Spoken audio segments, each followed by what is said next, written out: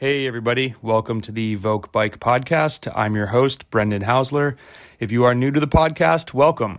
These short 8 to 15 minute podcasts cover a wide range of topics to help you get faster. Whether you're looking to win a national championship, finish Leadville, crush Tulsa Tough, get on a Gravel Worlds podium, or simply drop your friends. If we've never met, I'm the co-founder and president of Evoke Bike. I've been coaching athletes since 2010, and I've trained with Power for over 150,000 miles. I've also won 3 Masters National Championships, but I'm mostly proud of my nearly 100 Pro 1 podiums simply because it shows my consistency in the game and my hunger to get better for not only myself, but the Evoke community, which includes you. If you enjoy these podcasts, please leave us a review on Apple or follow and download the episodes from Spotify. And if you want to take your support to the next level, please click the support link at the bottom of this podcast, where your donation will help us pay for everything that helps to keep this free podcast going. Now, to the show. Hey guys, I want to talk quickly about PRs, personal records, or PBs, personal bests, when we are using analytical tools like WKO or Golden Cheetah or intervals.icu. We all know, we've talked about this on this channel a lot, that one-off efforts do not necessarily correlate to a bike racing performance. That's pretty understandable. If you're new to racing or new to training, the quickest way to explain it is, let's say you go out and can drop a massive watt bomb one time. You look at the power profile and it tells you, hey, you're a Cat 3 or a Cat 2 or whatever it is. It's a good ballpark, but that one-off effort, what if you go and do the second one and your watts are much, much lower? Now, remember, in a bike race, there's going to be a lot of hard efforts until that 1 or 2 or 3, whatever the big move is that gets you in the break, that gets you the win, that then you sprint for the win. You're never completely fresh in doing that. So just be careful of gauging progress by one effort. And you'll even hear certain coaches, while I do use 20-minute tests and 25-minute tests, getting the test on the exact right day for an athlete is not always the easiest thing. And some days you might not feel good. Maybe the next day you would have done a little bit better. But again, it gets you in the ballpark. You can get a feeling for where you're at. So I think a 20-minute test is good, but it's not the end-all be-all. When we're looking at PRs, there's always talk about this, and I just wanted to share some of my thoughts on looking at PRs, because I think hitting PRs are important, but the time windows are not always the most intuitive, I guess is the word I would look for. Think of it this way. What happens on January 1st? We all laugh at this. We come back from a ride, and what does Training Peaks tell you? Congratulations, you set a season PR for literally everything, because you have one ride in the season. Every duration is a PR. Now you train and you train and you train. You start to come through a build phase, and it's like, oh man, I just set a 5-minute season PR. Well, because it's the first hard 5-minute effort that you've done. So that PR is kind of useless. If you got in the nitty-gritty, you could break up your training into, say, preseason, then the race season, and then postseason, and start comparing numbers then. Like, what's my numbers maybe if you live in the north, January through March, and then what's April through August, or even maybe April and May are early races, and then June, July, August is race season numbers, and then fall numbers. But I think it's also interesting and a good thing to keep track of is, I think that 90 days is a generic one that's kind of in the template of WKO. But other ones that I always like to see is past 365 days, but even also past 1,095 days, past 3 years, past full calendar year. Why is that? Excuse me. So that when I'm in April and I'm looking at some numbers, the yearly numbers don't really tell me as much, but the past 365, now I see April, but I'm also able to see that compared to last May, June, July, other months where you were ripping. So if I see that over the past 90 days I've set a PR, it's like, okay, great to see that.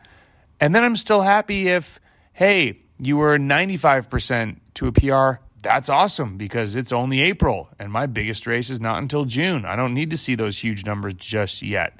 And I might not even want to. It depends. Where I'm coming from when I record some of these short podcasts about my own training, you have to remember that there are two races that I care about, Amateur Nationals and Masters Nationals. That's because I've gone through what a lot of the athletes that I'm speaking to are going through now, trying to upgrade to Cat 4, then to Cat 3, then to Cat 2, then to Cat 1, and then to win as a Cat 1. Remember, and that could be a podcast in itself. Don't forget, when you get the Cat 1 license, the mission has just begun. You now want to be an athlete that wins as a Cat 1. For some reason, there's this, I got my Cat 1, I'm done. No, that's when you're probably still maybe a little bit of pack fodder and you want to get the W's. You want to, be able to put something forward for your team. You want to contribute to the team's goals. So I've had friends that have gotten a Cat 1 and thought their poop didn't stink anymore. It's like, no, man, this is when you should start getting real serious. You've shown that you can get to that level, but I'm digressing.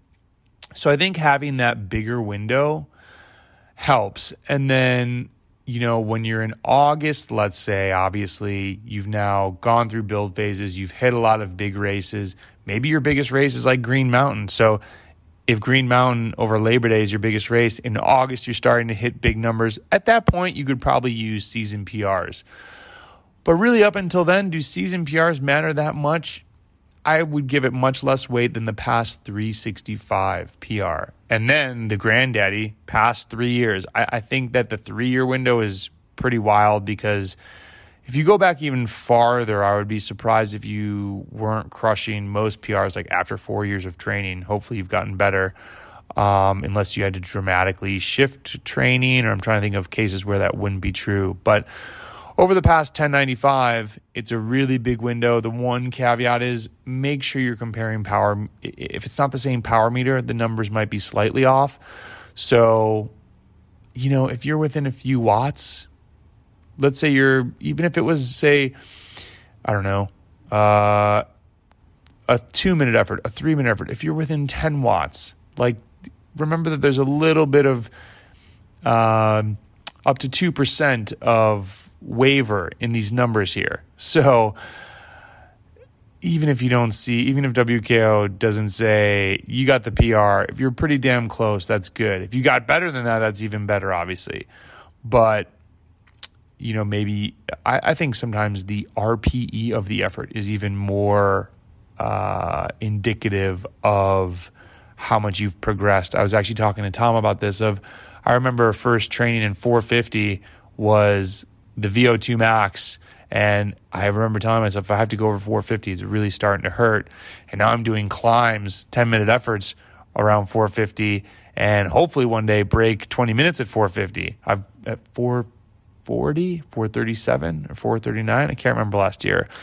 But having these long climbs here in North Carolina, which I've never had in my life, it's a different type of putting out watts. It's pretty crazy being able to climb and just consistently put out power where you're not fighting the speed and rolling undulations. It's awesome. So anyways, with all that said, PRs are great. Go for PRs. Remember that PRs, especially one-off PRs, are not indicative of your race performance.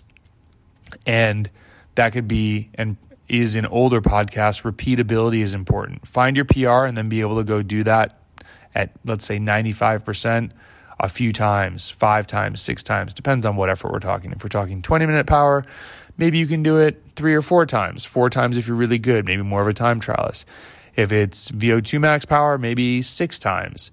If it's anaerobic power, like let's call it a 90-second effort, that really is going to depend on the athlete. How big is your capacity to create power anaerobically?